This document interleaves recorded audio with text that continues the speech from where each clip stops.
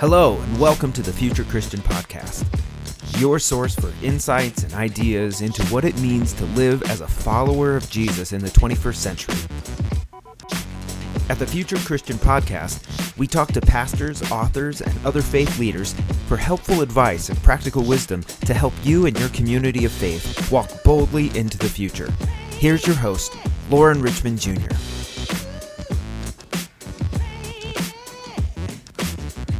Hey, and thanks for listening into the Future Christian Podcast. My name is Loren Richmond Jr., and I am pleased to be joined today by priest and author Reverend Dr. Eric H.F. Law. So, hello. Hello. Dr. Law, is it okay if I call you Eric? I should have asked that first. Eric is fine. Mm-hmm. Eric, thank you. Eric is a priest in the Episcopal Church, and he's the director of the Kaleidoscope Institute, and I got to learn from him at a seminar that he was a participant at through the Christian Church Disciples of Christ a couple of years back in Indianapolis. I really appreciated kind of his work at the Kaleidoscope Institute, and I recently got to read one of his books, which we'll talk about later. But first, I want to hear kind of your story and how you got into ministry, your path of Christianity. Tell us what you'd like to share there. Yeah, I'm what we call a cradle Episcopalian, kind of a term that we use. That means I was born and baptized as a baby in the Episcopal Church. And back where I was born in Hong Kong, it was the Anglican Church in Hong Kong. So I kind of grew up in church, and church was like, something that you do. My mom always took me to church, especially Easter. That's her favorite season. But of course, Christmas, and I remember Pentecost very well. So we weren't just Christmas and Easter Christian. We're a little bit more than that.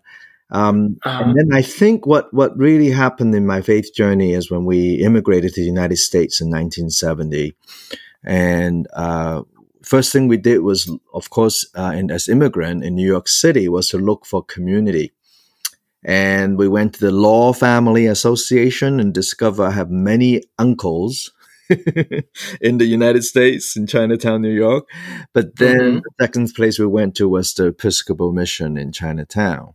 And that's where a lot of my formation come. Church was no longer something that was there. Church was the shelter, the place where we find connection, where we get summer jobs, where we learn to be responsible being. I was drafted as the organist, even though I only played the piano. Wow.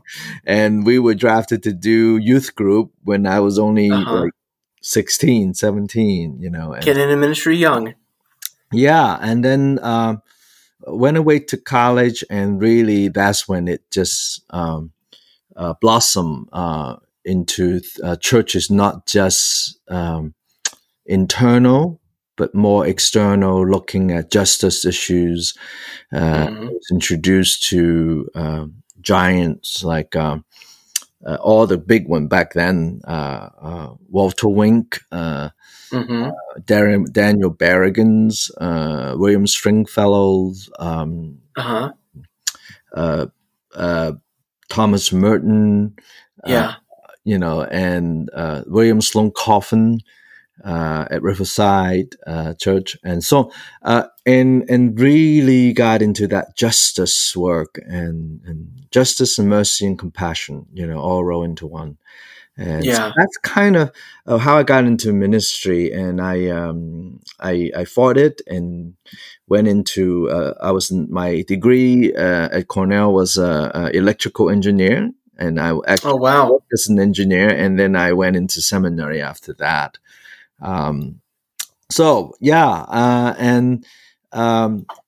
Because I am Chinese American, in a church that really don't know what to do with us. So I ended up doing very interesting ministry, like campus ministry at USC, and doing, not getting the kind of job that I was dreaming that I could, and just forced to be look outward and created my own ministry in dealing with multicultural ministry at first, and then in congregation at Vitality, and now in stewardships, and in of course a major part of my work is doing interracial dialogue after the 92 riots in Los Angeles. And I was 20 something, and I was already known in LA as a person who can really pull this off. So I was asked by the Interreligious Council Southern California, and somewhere along there's a FEMA grant to coordinate 2 years of interracial dialogue all across Los Angeles, involving 50 plus religious community and 9 major religions. So that's really kind of where all my work takes off from that place. Creating space where people can actually connect and deal with tough issues without killing each other. Is that enough for the? That's great. Yeah, that's great. I love that point you made about creating spaces where people can have those hard conversations. I know I've said in the past, like if we can't do it at church, like then where else are we going to do it? Right? Well, and have to be honest, church today has been part of that negativity, part of that I'm right, you're wrong kind of debate versus a real dialogue and conversation that is courageous and gracious. And that's great. And we, and part of my ministry is to empower local churches to really turn this around and to say that what if our churches now is a place where people can have gracious and brave conversation. You notice when something explosive happen, like the African American churches are really good at this. The African American community will converge to churches where they pray together, where they work together, find movement together, and that's what they're known for, right? Can you imagine, in the future when an issue comes up in our country and the UCC church, which is yours, right? Or my church, Episcopal Church, places where people first have come to mind was to go to the UCC church or go to the Episcopal church in our neighborhood, where my voice could be heard, where I can hear other voices, where I can really learn about the full spectrum of what this issue is about. Wouldn't that be that's great? Yeah. Right? If we do that, wouldn't that be great? Grow. Yeah. That's great. Well, you're really diving right in. I love this. Tell me, if you would, anything as you've grown and developed in your faith, anything that's looks differently than now than in your youth, perhaps? Well, back, when I was on the kind of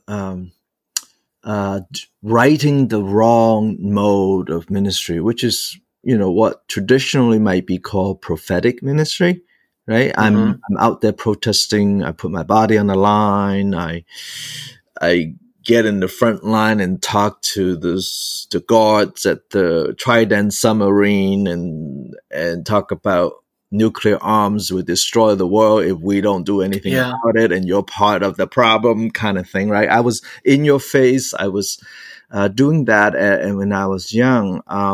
And certainly there's a major place for people of faith to do that. God knows we need people to raise those voices, right?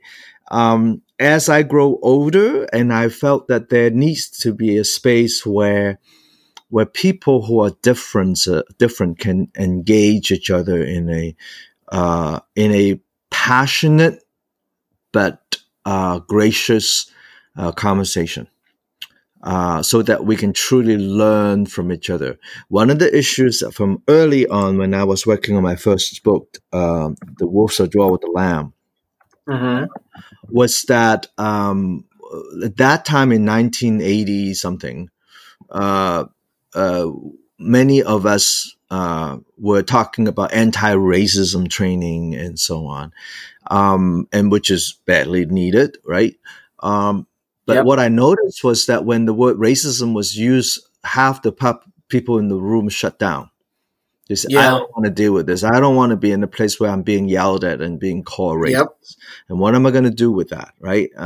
And so I kind of learned that, and then much of my ministry since then is to create places that's different from that confrontational place, which is important, right? Because if you don't confront it, people won't listen. But once they say, what do you want? Right? Once the powerful says, what do you want? And you finally get the attention, then we really need to get into the mode of real listening and having real conversation. How do we prepare the powerful to listen and learn and not be, paralyzed by that? And how do we prepare those who have been voiceless to speak truthfully in the ways that other people can understand? That is so that we can truly move into a space where the wolf and the lamb shall really dwell together. Right, where the powerful and powerless can work together to create a new vision of the realm of God, and that has been, my goal since 1989. I'm old.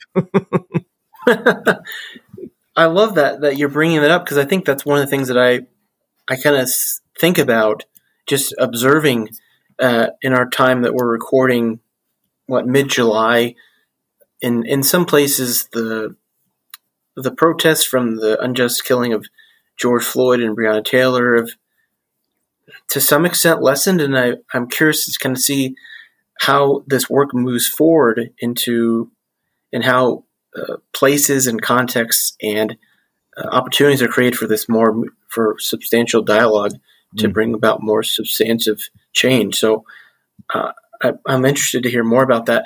Let me ask you, though, before we get into some more of this, are there any spiritual practices you've developed over your years that you'd recommend to others? The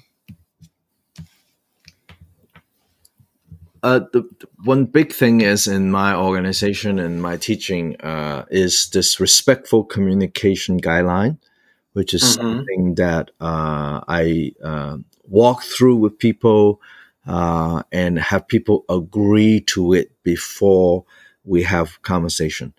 And it could be as simple as, will you agree with me that we will listen to each other empathetically, with compassion, and we will not debate who's right and who's wrong, but we will truly try to understand each other, and we will keep confidentiality and not share things about each other that could hurt the other person. And that I would invite you to ponder and think about what you're going to say before you say it, and share from a deeper place, and ask clarifying questions if you don't understand something, or check in with the person whether you have listened and understood correctly. I mean, those are simple guidelines that a lot of people taken for granted, and a lot of people don't know this, have never exposed to it, and so to present and agree upon with your conversation partner or in a community of some kind of respectful communication guideline is crucial as a spiritual practice. So if you go to my website, you'll see the respectful communication guidelines in 5 languages: French, Spanish, English, Korean, Chinese, and so on. That's one. The other one is called mutual invitation, where instead of just say, you can talk and I can talk anytime I want, especially in a group of more than like 5 people, between 5 and 12, the practice we use is we invite each other to speak. So I would share and I would invite you, and you would share and you'll invite someone else by name until everybody is invited. And once you're invited, you can say pass if you don't want to say anything. Or you can say, I pass for now because you're not ready, and then we can come back to you later. It's that simple. And it works in Zoom. in on the internet these days. People have told me that this mutual invitation process has been the savior of Zoom chaos, Wow. where there's an orderly way of inviting every voice to come in, and there's a calm that come over this when you practice it. I just did a noonday Bible sharing using this process, and I had people from London and California and Iowa joining us, and we use this process, and we have people of Islamic background and Christian, and we're studying Christian scripture together. We're studying the upcoming lectionary text of the parable. Mm-hmm. And it was wonderful to watch people being respectful and share their ideas of what this means. And then I said, I'm now going to invite Nina, and Nina will share. And Nina does not agree with this person, but it did not matter.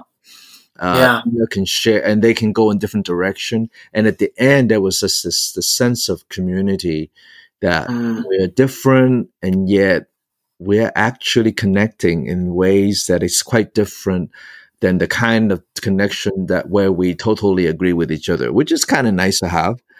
But to say that we are friends and we are different, even though we don't 100% agree on everything. Yep. And yeah, that's great. And so those are the two major practices that I've been teaching ever since I was in campus ministry in the 80s, where I developed these practices. And I use them regularly when I go to consult with churches. That's the first thing I do. And the third one is using mutual invitation to study scripture together and listen to each other's perspective. Invite everybody to connect with scripture before we begin with anything, dealing with anything. If we're in an all Christian environment, that's what I would use.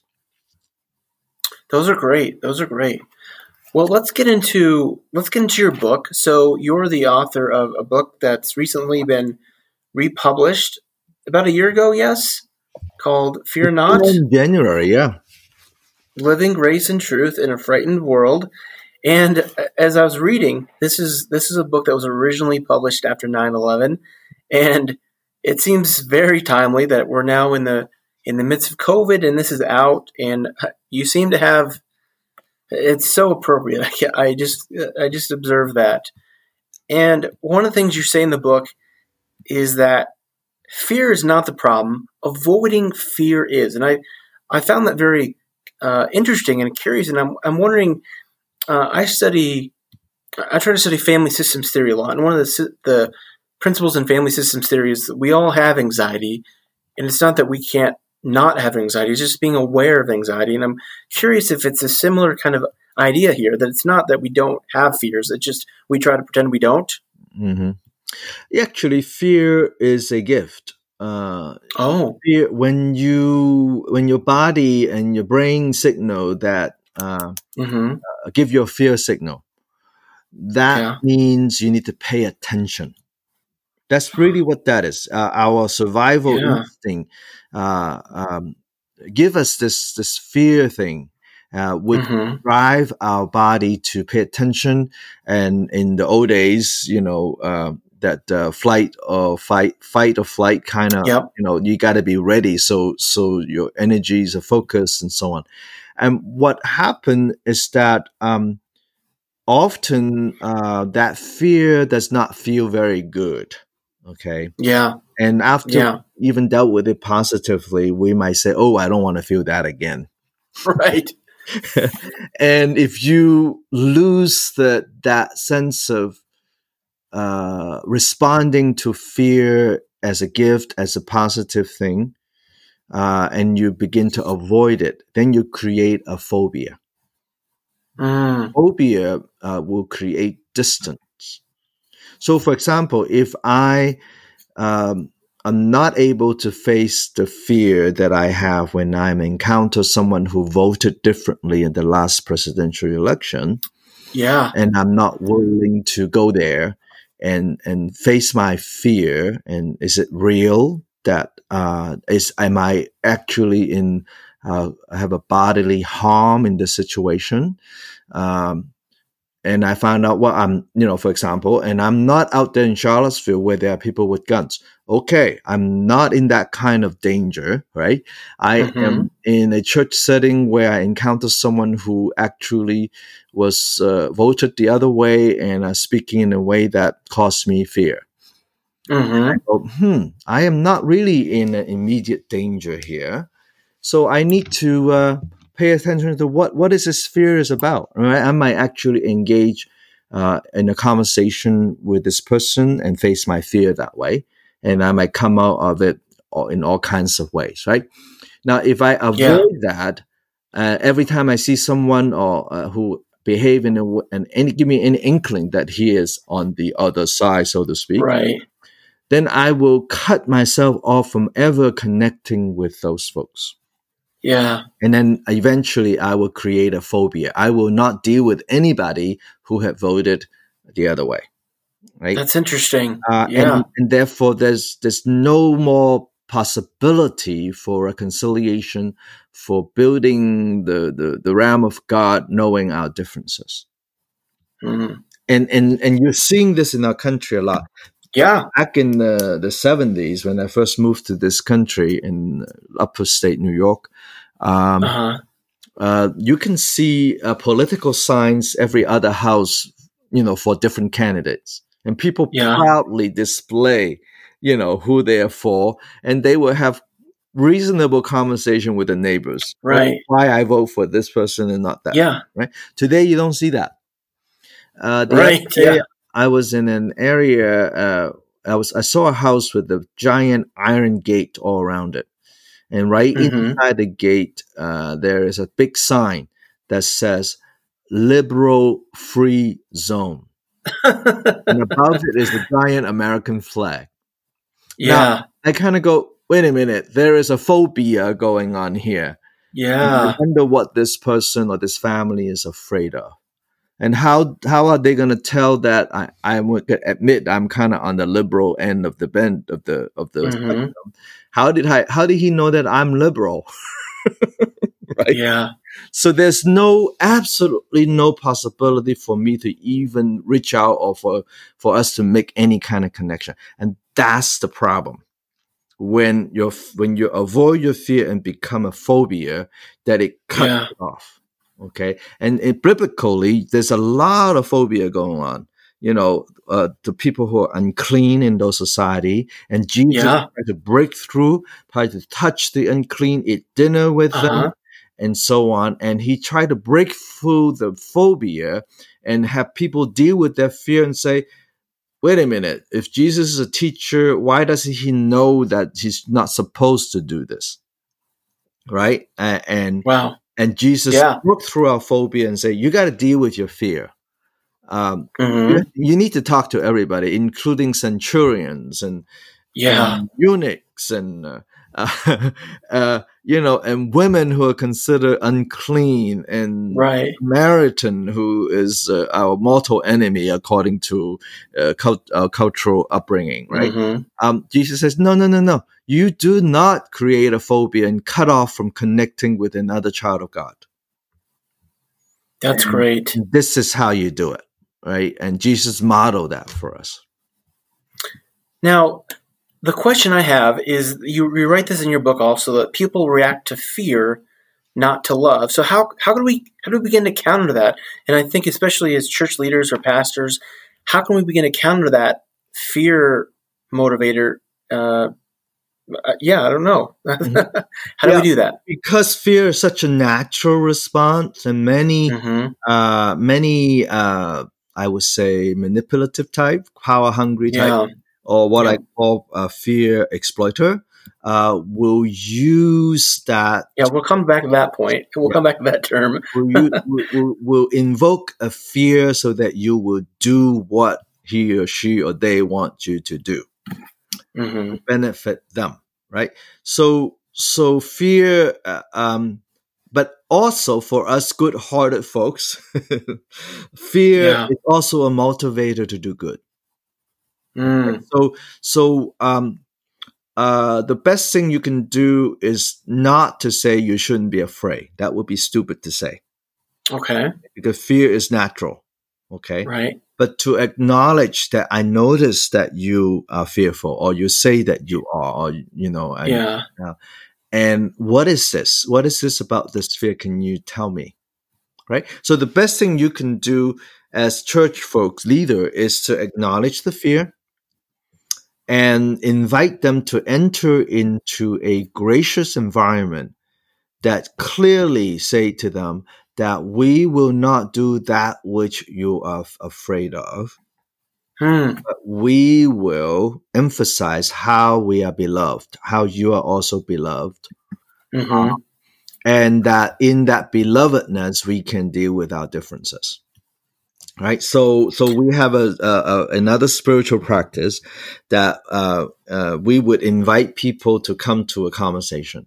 And the formula is you, Lauren, are invited to a conversation about race relations in our neighborhood. Okay. Neutral names. Yeah. And then at this gathering, we will not point fingers at each other and call each other racist. We will listen to each other even though when we disagree.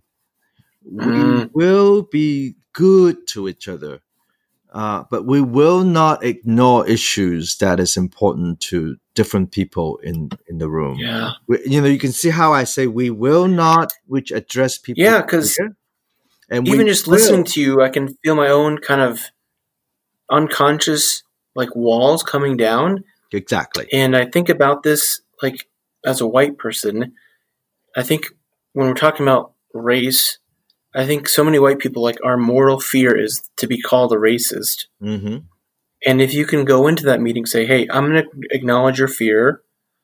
We're not here to point fingers, and this is a gracious environment." My kind of anxiety, my fear is naturally decreased from that. So related to this, I'm curious, you talk about rituals in your book, some helpful, some unhelpful.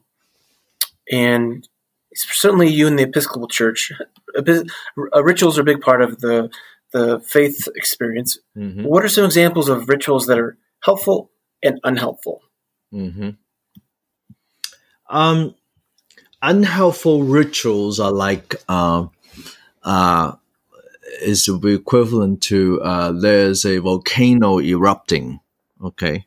And the people are down on the ground dancing, thinking that our dance is going to stop the volcano, okay? Yeah. That's unhelpful ritual, okay? So if you look at our pandemic, there's a whole lot of ritual around that does nothing to address the real fear that we have. Right? Yeah.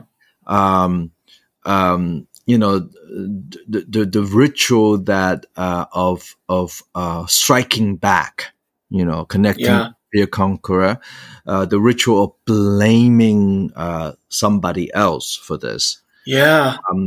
As we're recording this yesterday, I think the president just officially withdrew from the WHO. That's an example of, I guess, blaming someone else, right? Mm-hmm.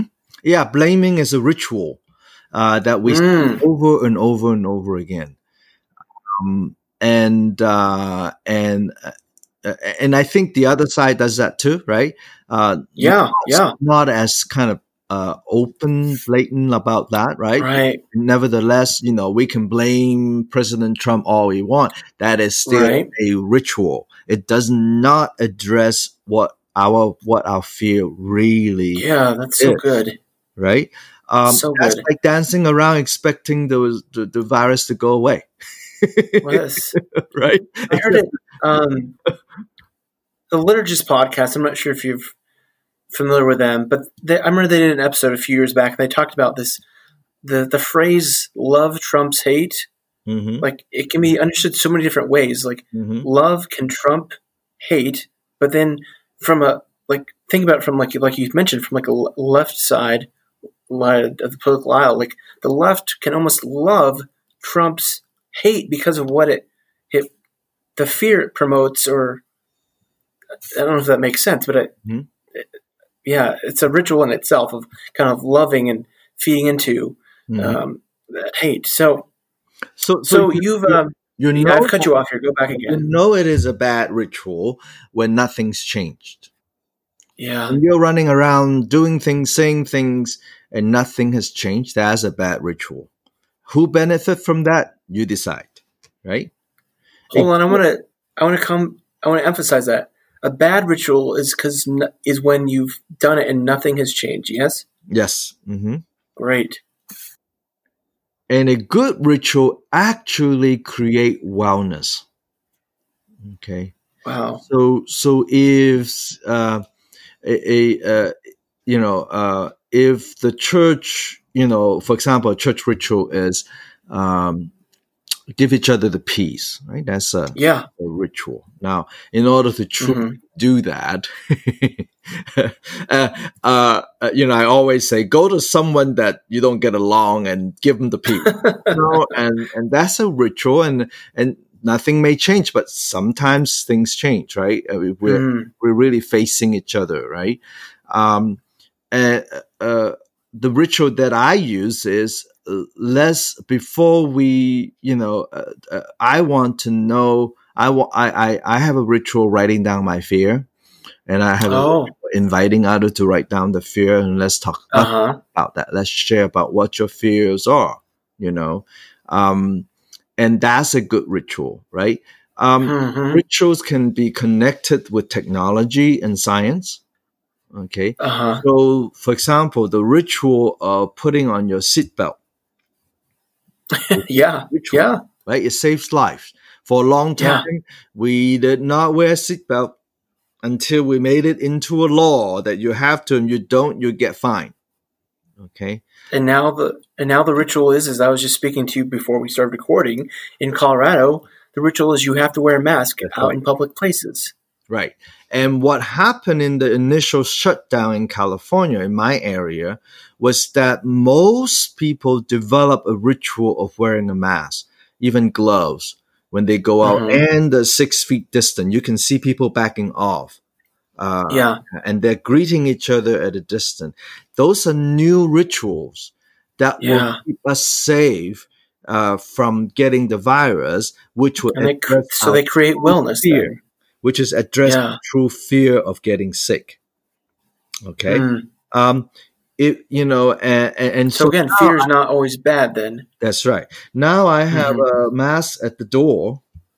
I have plastic gloves right by the door, and I have a disinfectant wipe that I put in a plastic bag, Ziploc bag, that I put in my pocket when I go out. And that's a ritual that will help me to be safe and help others to be safe. Does that make sense? So that's a good ritual, and it connected with science, and I talk about science, ritual, and there was one more thing that is the key thing to address our uncertainty. Rules, science, rules, ritual, and wearing the mask is all rolled into one. Okay. Now, and if your fear is losing your liberty, okay, which is one of the issues that force me to wear a mask, you are taking my liberty away. Right.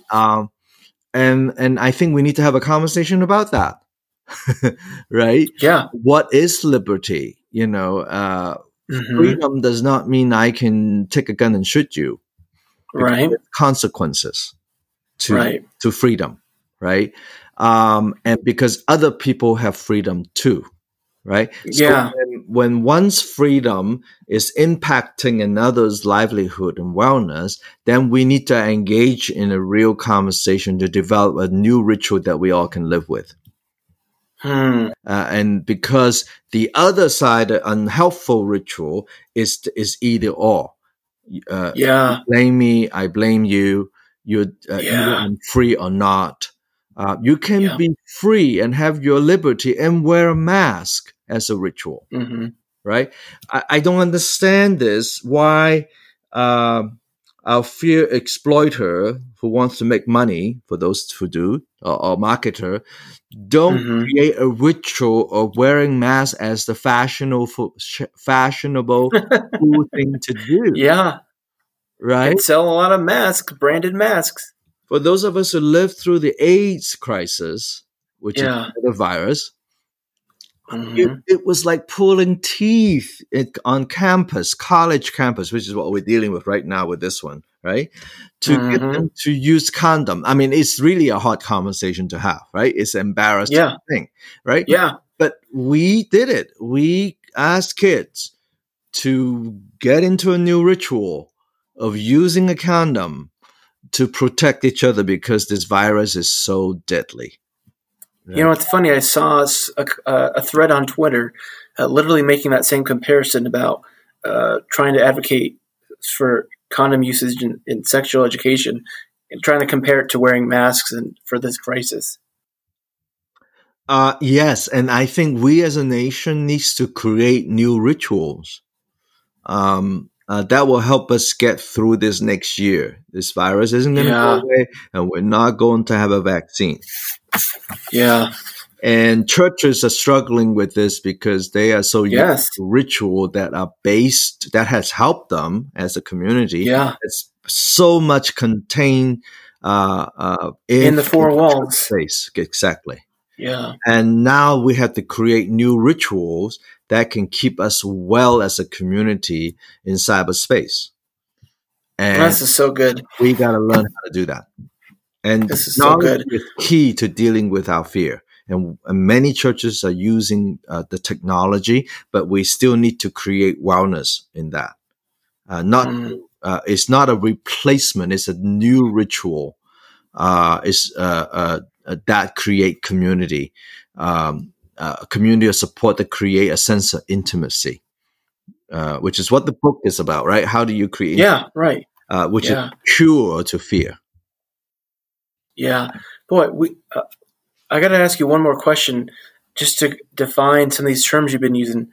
So you use these terms intermittently here, and I want to ask you about them.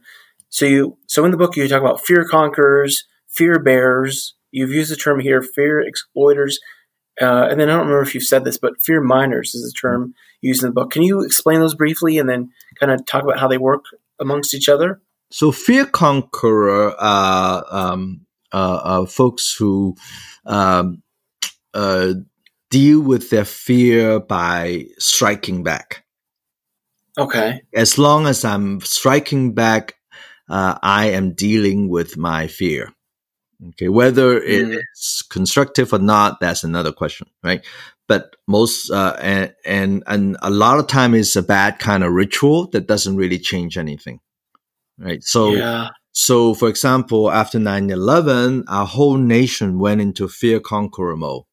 Yeah. As long as we strike back, we just go and start a war with Afghanistan, and then we start a war with Iran. As long as we're fighting back, we think we're dealing with our fear. Wow. And 20 plus years later, we're still fighting those same wars. Right. So fear conqueror often used by what we call fear exploiter to keep other people as fear bearers. Fear bearers are the ones that are taught to accept fear, deal with fear by accepting the threat, by staying within the boundary that was set by the conqueror. Okay. Oh, okay. And if you step across it, harm will come to you. Oh. As how we fear bearers are taught to do that or forced to do that. Okay. So if you are an African American driving black, okay, and there are rules when the police stops you. Right. You're supposed to be fear bearer. You keep your hand on the wheel invisible. You do not try to reach for anything. You do not talk back. And if you do, harm will come to you. Does that make sense? That's a classic example that's a good example. Forcing a whole community to to be fear bearer. And we're saying, no, we don't want to do that anymore. And we keep trying to tell the truth that this happened over and over and over again, and people don't believe us until we have now videotapes. Video that shows that this actually happened. And people, the Black Lives Matters folks are saying, no, we're not going to be fear bearers anymore. Right. So it's fear bearer, and it functions in all kinds of ways. Sometimes in family, there's also fear conqueror and fear bearer roles that we play. Often not very helpful and healthy. And fear exploiters are the puppet masters who conquer, divide and conquer, right? We create a group of people to be fear conqueror and force those who don't agree or those who are less powerful to become fear bearer. Okay. So it's like just a biblical example. Pharaoh, who forgotten what Joseph has done many, many years ago for Egypt, started spreading a rumor that the Israelite is going to grow so big as a community that they're going to hurt us. So that's the first case of preemptive strike ever recorded in human history. So because we think they're going to hurt us, therefore that gives us the right to create a whole class of people to oppress them. They were the fear. And we never see that today, right? And so the Egyptians were taught to hate and oppress the Israelite. Okay. And the Israelite are forced to be fear bearer. And in the process, Pharaoh have free laborers and created many cities and buildings and pyramids that the Jewish folks built for them, the Israelite built for them. And so there's always someone to gain from this. Fear exploiters are often ones that gain power and money from creating these categories and reinforcing the system of conqueror and bearer. Now, a fear miner, tell me how that works. Fear miners are like those who follow Jesus. Miner is mining, right? We're mining from fear the gems of ministry. So we're not afraid of fear. We don't avoid it. We have the courage to face it and dive deep into it and mine from it fear, the gems and the seed for ministry. Okay. So for example, if I have a fear of public speaking, and I realized that, okay, and I might say something like, if I have to give a speech, I'm going to die, right? So fear is always connected with death. And so the mind from that fear, okay, instead of saying, I will never give a speech, no matter what you say it, and then I have a phobia about giving a speech now, right? But if I say, I'm going to face it, and then I started asking questions, what is this, how long does it take from giving a bad speech to death? That's how you mine. That's how you start digging, right? So in order for me to go from giving a bad speech to dying, I have to give a really bad speech, and then my bishop hears about it and fired me. And I lost my paycheck, and then I couldn't keep up my house payment or rent. So I get evicted. Okay. And then I'm out on the street, and then I lost my health insurance. So I caught pneumonia, and I don't have health insurance. I'm dying on the street. Okay. How many steps is that from giving a speech to dying? Many steps. Many. Right. So I go all the way to death, which is what Jesus has taught us. To mine from fear is to go face your fear all the way to the cross. And then you come back and say, there's a resurrection, isn't it? That this fear is really not that dangerous. Number one, I won't die from giving a speech. So what is this speech? What is this fear speaking really is about? And if I dig deep into that, I might discover that I just really don't like being rejected by people. And then I kind of figure, well, isn't that what everybody, a lot of people in the world, they need community that accept them and love them independent on their performance? Oh, yes. And then I started thinking, you know what? That's kind of my call to ministry, isn't it? That I want to create community that accept and love people independent of their own, their sense of their own performance. You don't have to earn your acceptance and love. How do I do that? And then I discover, so a fear miner will take every fear and reflect and dig all the way to death and come around. Now, if I'm on the balcony of a 30-story building and I have a fear of height, that's founded, and I mine from that and say, yes, my fear of height is founded because if this rail, give, I'm gonna drop 30-story down and I'm dead. It took 2 steps for me to go from fear of height and a 30-story building to death. That means I got to do something about it. I need to be very careful. Yeah. And then I still deal with this height thing, right? And I mindfully say the real fear is the loss of control. What does that tell me about ministry? Right? So, that's good. Fear miner are the ones that willing to explore what the fear comes from, take it all the way to the cross, and then come back and say, sometimes it's a quick reflection, sometimes it's a lifelong reflection. That's a very long answer to your question. Well, we need to take a break, but that was a great answer. So let's take a break here, and we'll come back with some closing questions.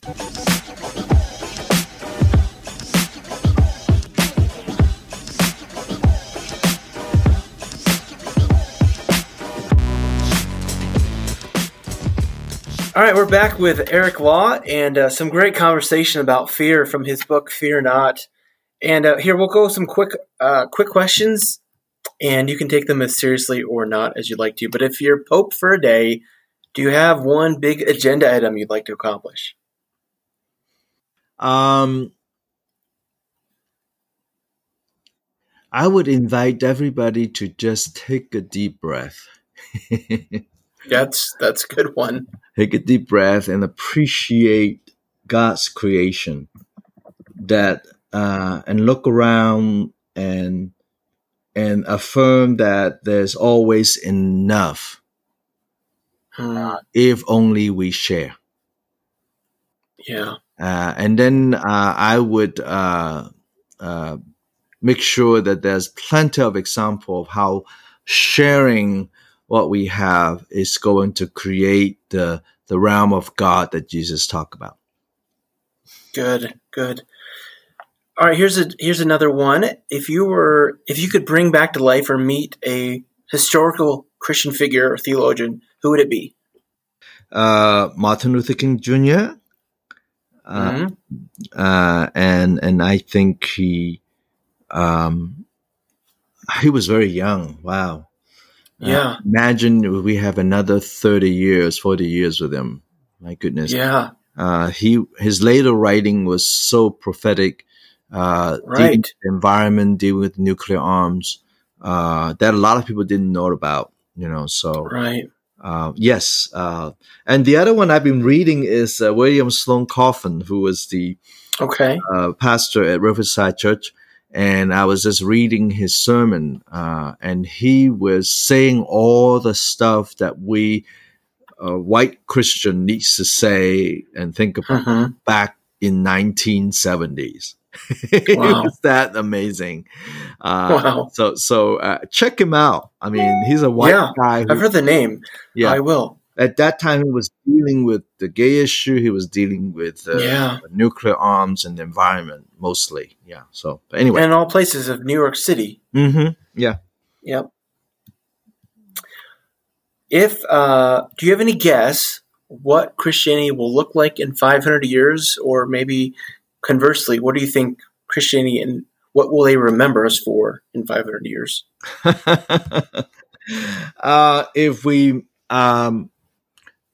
If we are able to let go of the model of the last 500 years, I think we will be remembered two ways. One is that Christianity was co-opted by a political system to take one side. Yeah. And if we work hard at it in the next 100 years, in the United States and also most part of the world, that we might discover Christianity that doesn't take sides, but it takes the sides of the oppressed. I mean, I have to say that. And yet compassionate to people who have struggled with change, rather than Christianity being co-opted to support the fear conqueror and the fear exploiter, or Christianity being used by the exploiter. If we really take our part in claiming to be Christian and claiming to be a God, to know that everyone is beloved, what would that look like, right? So, well, that's great. Where can people find out more about you? Well, you can Google my name and find a lot of stuff. Make sure you put my middle initial, Eric H. F. H as in Henry, F as in Freddie. It stands for Hong Fat, my Chinese name. Okay. You will find my music. You will find a lot of talks that I've given. You might want to check out my latest music album. Okay. You can find it on all the major music streaming, Apple Music, Spotify, and just check my Eric H.F. Law, and then my latest album is called Upside Down Town. Upside Down. Awesome. And new albums coming out this fall called Better Angels. Wow. Angels is after Abraham Lincoln's inaugural speech. And so I'm a musician and composer, so I've been working on a lot of music since the pandemic. So the Better Angel is actually addressing that. And of course, you can find a lot of books. I've written 11 books. And go to Kaleidoscope Institute. There's only a few of us. So kscopeinstitute.org. You'll find what my organization is doing. And also, you can hear me having conversation with today's great spiritual leaders, August 3rd to 13th, in the Kaleidoscope Summer Institute. Okay, and you can just go to our website and click on Summer Institute, and you'll see the lineup of conversation partners. The presiding bishop of the Episcopal Church will go first, Michael Curry. And we have people like Father Greg Boyle, who founded Home Industry. We have Reverend Dr. Kelly Brown Douglas, who is the Dean of the Divinity School, so articulate about racial issues of our day from a theological perspective.